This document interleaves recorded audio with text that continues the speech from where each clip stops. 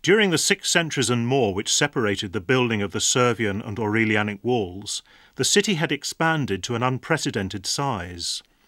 Rome was a magnet for the peoples of its empire, who crammed into the areas between its great public buildings and spaces. Somehow all these people had to be housed and fed. To meet the gargantuan appetite of the capital, shiploads of grain, the main staple of the Roman diet, were brought in from the provinces.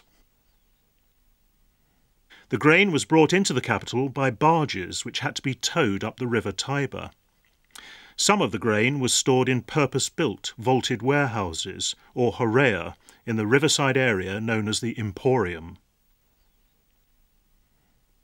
The Tiber could not be navigated by the large sea-going cargo ships laden with grain from Sicily, Sardinia and North Africa. As a result, Ostia, some 30 kilometres down the Tiber, became the capital's main port from the time of the late Republic onwards.